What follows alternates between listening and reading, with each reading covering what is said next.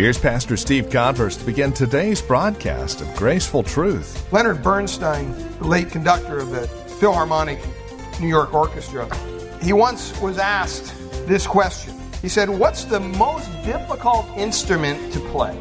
And without hesitation, here's what he replied. He said, "The second fiddle." He said, "I can get a first violinist, but to find somebody who can play the second fiddle with enthusiasm, that's a real problem." He went on, he says, "If we have no second fiddle, we have no harmony." And you know what? Sometimes God calls us to play second fiddle. And when we do it, we shouldn't do it with a griping, "I wish I was playing the first fiddle, first violin.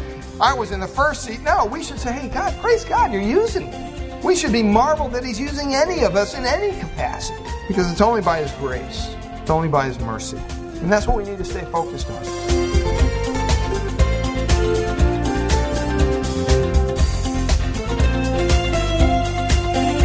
From Grace Bible Church in Redwood City, this is Graceful Truth with our teacher and pastor, Steve Converse. Greetings in Christ, and welcome to today's broadcast, continuing with our series, Keys to Spiritual Unity. And one of those big keys, as we'll see today, is that of humility. How can we be unified if we're all seeking our own interests? And that's the question we answer today. We begin in Galatians chapter 5. Join us there for today's broadcast of Graceful Truth now from Grace Bible Church in Redwood City. Once again, here's Pastor Steve Converse. You look at Galatians 5:19. I think we read this last week. He's talking here about walking in the Spirit, not in the flesh. And verse 19, he says, "Hey, you want to know? You want to know whether you're in the flesh or in the Spirit? Well, here, he's just real bold, and he says, here, try this on. Now, the works of the flesh are evident." In other words, you can't really hide them. They're very basic, which are adultery, fornication, uncleanness, lewdness. And you may be sitting there pretty pious right about now saying, "Oh, that doesn't cover me. I'm doing pretty good." Idolatry, sorcery, hatred. Well, I'm still doing pretty good. Contentions, jealousy. Oh, that one hurts a little bit. Outbursts of wrath. Ouch. Selfish ambitions. Oh. Dissensions, heresies, envy, murders, drunkenness, revelries, and the like. In other words, you know what? Just in case I haven't listed your little sin, anything like any of these belongs right here in this list. Paul's just saying, you know what, I'm not going to go on and on and on. So he just puts in there, "and the like, of which I tell you beforehand, just as I also told you in the time past. And those who practice such things," what's it say? Pretty bold statement, "will not inherit the kingdom of God." Period. He doesn't say, well, you might be able to do these and practice them. And he's talking about not falling in one of these areas, because we all fall maybe in one of these areas at a certain time. But practice has the idea, this is your life. This is your lifestyle. And you're saying, hey, you know what? I don't care if I'm jealous. That's who I am. I've tried that sometimes, not in the area of jealousy, but in some of the other areas here with my own wife. That's how God created me. Doesn't work. He always says, yeah, that's right, but that's not who God wants you to be. We're all created in the image of God, but because of the sin that we're born with, everything's kind of messed up. So He wants us to come to Him on a daily basis and not practice these things. But then He says the fruit of the Spirit, verse 22, is what? Joy, love, peace, long-suffering, kindness, goodness, faithfulness, gentleness, self-control. Against such thing there is no law, and those who are Christ have crucified the flesh with its passions and its desires. If we live in the Spirit, let us also walk in the Spirit. Let us not become conceited, provoking one another, envying one another. We shouldn't do that. Paul's very clear there. And selfishness has a way of poisoning every other work that could be done. It just has a way of, you might have one area of your life, you're just selfish, where everything else is kind of hindered as a result of that. And we need to be aware of that and take care of it. And that's why Paul in the book of Philippians points out, first of all, you know what? Don't do anything out of selfishness, out of selfish ambition. It's really a way of pointing out hypocrisy. Because some people think it's okay to be selfish in certain areas of their lives. And then it causes discord, it causes division, and people are focused on their agenda rather than the agenda of Christ. It becomes a very narrow mindset. and it hurts the body of Christ. That's what James 3:16 says. He says, wherever jealousy and selfish ambition exists, he says there's disorder in every evil thing. Period. So let's move on from selfish ambition. Let's start right there and surrender our lives to God and say, you know what? Help me deal with this. Because we all have it to some degree. We're all selfish in some way. And it ought not be that way. Well, the second attitude, he says, that we shouldn't have is not just selfish ambition. He says, or conceit. And some translations say empty conceit. And it's really translating a compound Greek word. And it appears only here in the New Testament, which is kind of interesting. And it's formed by the adjective and a noun, which means empty glory. That's the idea. Or vain glory, as the King James renders it. And it refers to a highly exaggerated view of yourself. And it's really nothing. There's nothing there, but for some reason you think there is. It's like looking at a glass that's empty and say, wow, it's full. That doesn't make sense. It's like looking at yourself and say, boy, aren't I something? Look at me. And puff your chest out and flex your arms. And God says, you're nothing. There's nothing there. It's empty. If that's all you're focusing on, there's emptiness there. Selfish ambition pursues personal goals, but really empty conceit, it deals more with pursuing personal glory and acclaim. I mean, it's people that thrive for attention. Selfish ambition refers more to personal accomplishments, but empty conceit refers more to an overinflated self-image, you might say. You ever met anybody like that? They just think, you know what? They're always right no matter what. And you know what? There's just no talking to them. And the only unity that they ever see in their life is when someone agrees with them. Then they'll embrace that person. But boy, if you don't agree, well, then forget it. Let's just say this. You know, no one has a corner on this truth. Do you understand that? We all have the same Bible. It's the Word of God. We believe that wholeheartedly. But you know what? There are some things within the body of Christ that I would definitely teach a certain way. I would desire to represent the Word of God to the best of my ability. But you know what? There's people that would not necessarily agree with the viewpoint that I would take. And you know what? That's okay. I mean, who am I? You know, I mean, that's okay. Now, if it's something that, well, Jesus isn't God, then we need to sit down and talk. Okay, and we need to go to Scripture. And see, and that's the focal point. It's Scripture. It's not my ideas. It's not my, vain thoughts and think, oh, maybe I can figure this out or figure that out. You know, there's a lot of things in the Word of God that I don't have the slightest idea, and I can't begin to comprehend. There's a lot of doctrinal issues that just blow my mind when you look at them, and the more you look at them, you think you finally got it figured out, and then, you read another verse and you're just going, whoa, how does that fit into this? See, we want everything nice and neat and packaged so we can take our God and put him in this little box and say, here. And you know what? God's not that way. God's a lot bigger than our little boxes. And he says himself, my ways are not your ways. So stop trying to figure my ways out. That's kind of the idea. It's a walk of faith. I heard, I don't know if you saw, they had some pastors on Larry King the other night, and Greg Laurie had a great line. I think it was Greg Laurie. He was talking about faith and different things with Larry King. And Larry King said, well, isn't that a crutch? And Greg Laurie says, hey, Larry, you know what? I need more than a crutch. I need a hospital. And you know what? That is so true. We're all broken. It's just that some of us don't know we're broken. And Christ is saying, hey, you know what? I'm here. I'm your hospital. I'm ready to fix you up and bandage you up and put you back together the way I created you to be. But you have to come to me. You have to come to me in a way that puts your selfishness and puts your empty conceit. Stop looking at yourself.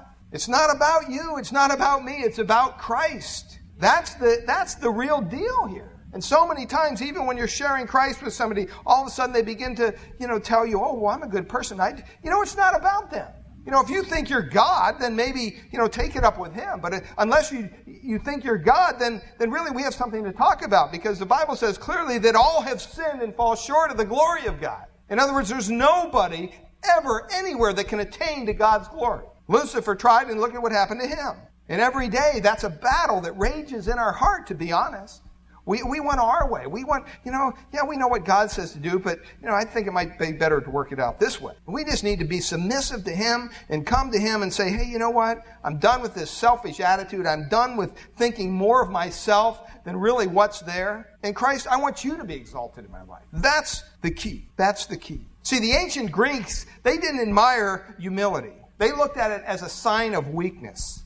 So you can only imagine when Christ comes on the scene, and He comes across not as this ruler with an iron sword, but, a very humble and meek individual, what they thought of that. And even today, our world, to be humble or to be a person that acts in humility, you're weak. We're going to get to the top that way. You got to blow your own horn. You got to tell people, all this stuff. I remember going to an interview one time for the district attorney's office, sitting in there, and they said, well, why should we hire you? I said, I don't know. I got a degree in criminology. I said, I have no experience at all whatsoever in this field. And it's probably a gamble on your part to hire. I know I'm a hard worker. I know I'm trying to learn, but I can't point to anything within myself. And, the guy said, you're probably the first person that ever said that. Usually it's like you get this litany of things, I've done this and I've done that and blah, blah, blah, blah. And even as pastors sometimes, what's your credentials? What's this? What's that? My credentials are right here. All I want to do is teach God's Word, hopefully in an effective way, and see Him do the work in people's lives. It's not about me. It's not about this church. It's not about anything like that. It's about Christ. And I think if we keep that mindset, then we're going to be okay. The third means there, he points out here in verse 3 and 4, they're building on each other. First selfishness, then conceit. And then he says, in lowliness of mind, or humility of mind. And it's the very opposite of the selfishness and empty conceit that he just got done talking about. It's corrective of the selfishness and the conceit. Well, what's the opposite of that? Lowliness of mind or humility of mind. And really, humility of mind is kind of the bedrock of Christian character in general. And it's a basis for spiritual unity. There was a definition by John Newton of humility, and he says this: if I ever reach heaven, I expect to find 3 wonders there. First, to meet somebody I had not thought was going to make it. Secondly, to miss somebody that I expected to be there. And third, and the greatest wonder of all, he says, is to find myself there. That's so true. It's not coincidental that the first and foundational beatitude refers to what? Those who are poor in spirit. That means being humble in your mind. It literally means lowliness of mind. In Acts 20:19 and Ephesians 4:2, it's rendered humility. And in secular Greek literature, this adjective lowly was used exclusively in a kind of a derisive way, mostly of the commonality of a slave. They didn't look at it as something positive. It was considered base, common, unfit, having little value. In Proverbs 11:12, Solomon warns, when pride comes, what? Then comes dishonor. But with the humble is wisdom. And in 16:19, he later declares in Proverbs, it is better to be humble in spirit than with the lowly than to divide the spoil with the proud. Zechariah 9:9, describing the coming Messianic king, says, just and endowed with salvation, humble, speaking of Christ, and mounted on a donkey, even a colt, the foal of a donkey. And that prophecy, Matthew specifically applies to Jesus in his triumphant entry, yet humble, his entry into Jerusalem on Palm Sunday. Moses, Numbers 12:3, says, was very humble, more than any man who was on the face of the earth. David said, for though the Lord is exalted, yet he regards the lowly, but the haughty he knows from afar. Psalm 138:6. In Psalm 37:11, he wrote, the humble will inherit the land. In Matthew 5:5, Jesus said, blessed are the gentle, or the meek, for they shall inherit the earth. Jesus described himself as gentle and humble in heart in Matthew 11:29. In Acts 20, verses 18 to 19, it says that Paul could testify honestly of himself to the elders from Ephesus, and he says, you yourselves know from the first day that I set foot in Asia, how I was with you the whole time, serving the Lord with all humility. And in 1 Peter 5, verses 5 and 6, 3 times, here Peter calls for humility. He says, all of you clothe yourselves with humility toward one another. God is opposed to the proud, but he gives grace to the humble. Therefore, humble yourselves under the mighty hand of God, that he may exalt you at the proper time. See, that's the key, beloved. Sometimes we want to exalt ourselves, and God's saying, no, it's not time yet. It's not the proper time. I saw a football game one time, and at the end of the first quarter, this team wasn't doing too good. And at the end of the first quarter, they blew the whistle, and the quarterback started to run toward the tunnel. I mean, this poor guy thought it was halftime, And it was funny. It wasn't the right time to run to the tunnel into the locker room. Come back. You still got some more to do. And see, genuine humility involves believers not thinking too highly of themselves. And it requires that we regard one another as more important than ourselves. That word regard is a verb, and it means more than just having an opinion. It refers to a kind of a carefully thought out conclusion based on truth. It doesn't mean to pretend that others are more important than you. That's not what he's talking about. But actually to believe that others are more important than you. We all got a lot of work there, huh? We can all say, oh, bless you, brother. Bless you, sister. Yes. Oh, can I open the door for you? And inside you're going, they should be opening the door for me. What's this about?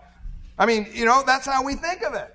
And see, sometimes, this is talking about a legitimate belief that others are actually more important. That word more important comes from a Greek word that really the English word hyper is taken from. In other words, it intensifies and it elevates what's in view here. And so that it means to excel, to surpass, to be superior to. And in Romans, Paul uses this word in speaking of the government, the supreme authorities, to which every person is in subjection to in Romans 13.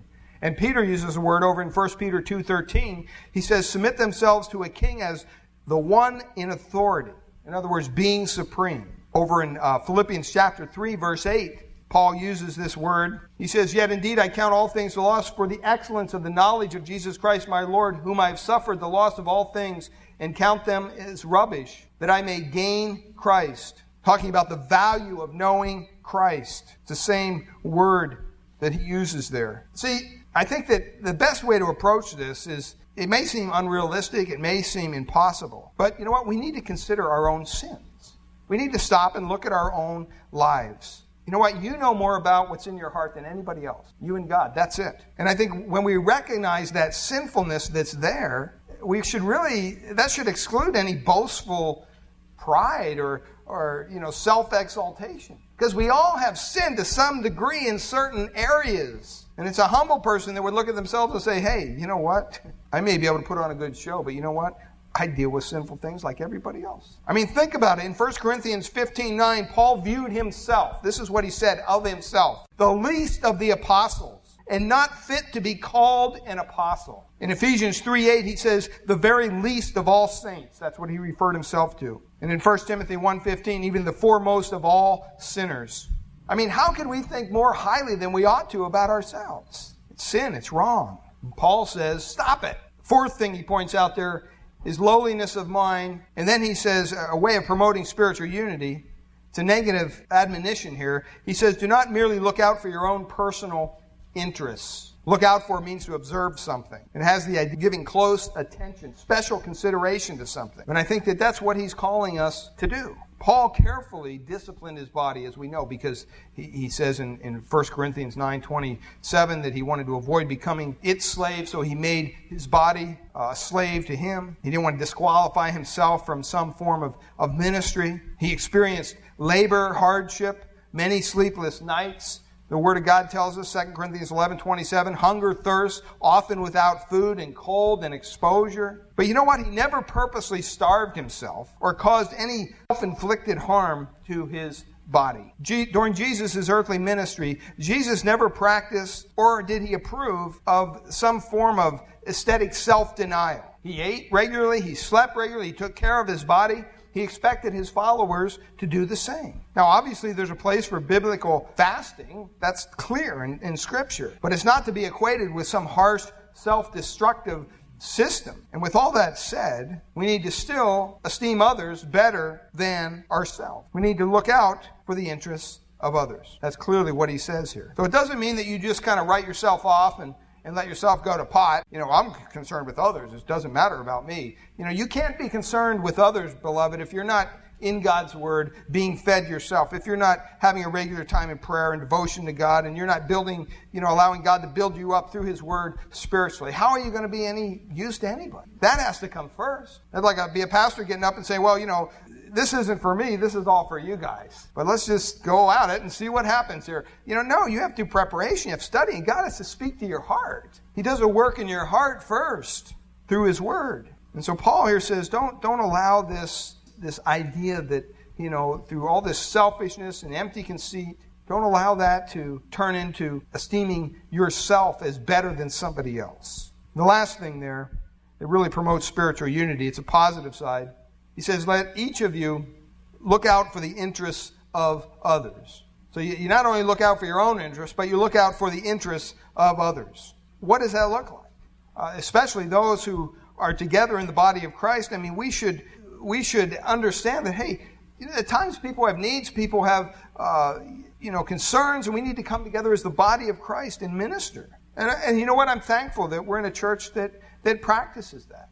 A lot of times, I hear from somebody else that don't contact me directly, but somebody else, oh yeah, we went to visit so-and-so because, they're sick. Did you know they're sick? No, I didn't. How did you know they're sick? Oh, well, and I've already been over there and brought them soup. Whatever it is. That's an encouraging thing because the body is ministering to the body. They're not sitting back saying, okay, well, we'll wait for somebody else to do it.